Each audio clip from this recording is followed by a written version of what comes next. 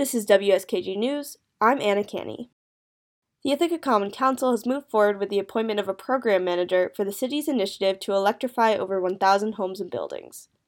Ithaca's Efficiency, Retrofitting, and Thermal Load Electrification program was introduced earlier this summer by Sustainability Director Luis Aguirre-Torres.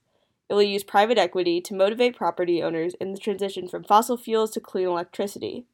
If implemented, the project will be a major step in the city's efforts to achieve carbon neutrality by 2030. Aguirre-Torres has already secured $100 million in investment commitments for the program's $600 million projected budget. In an effort to maximize efficiency and minimize liability, the program manager will manage these investments and oversee project implementation on behalf of the city. The likely choice for the position is a consortium of 5 companies, all led by a Brooklyn-based energy tech startup called BlockPower. BlockPower's CEO, Danell Baird, addressed the council following the vote.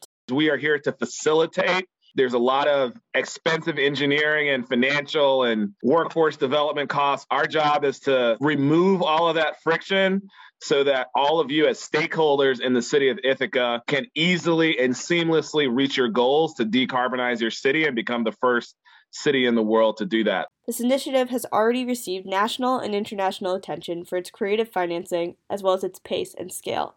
If it's successful, Ithaca would be an example for hundreds of other cities looking to decarbonize.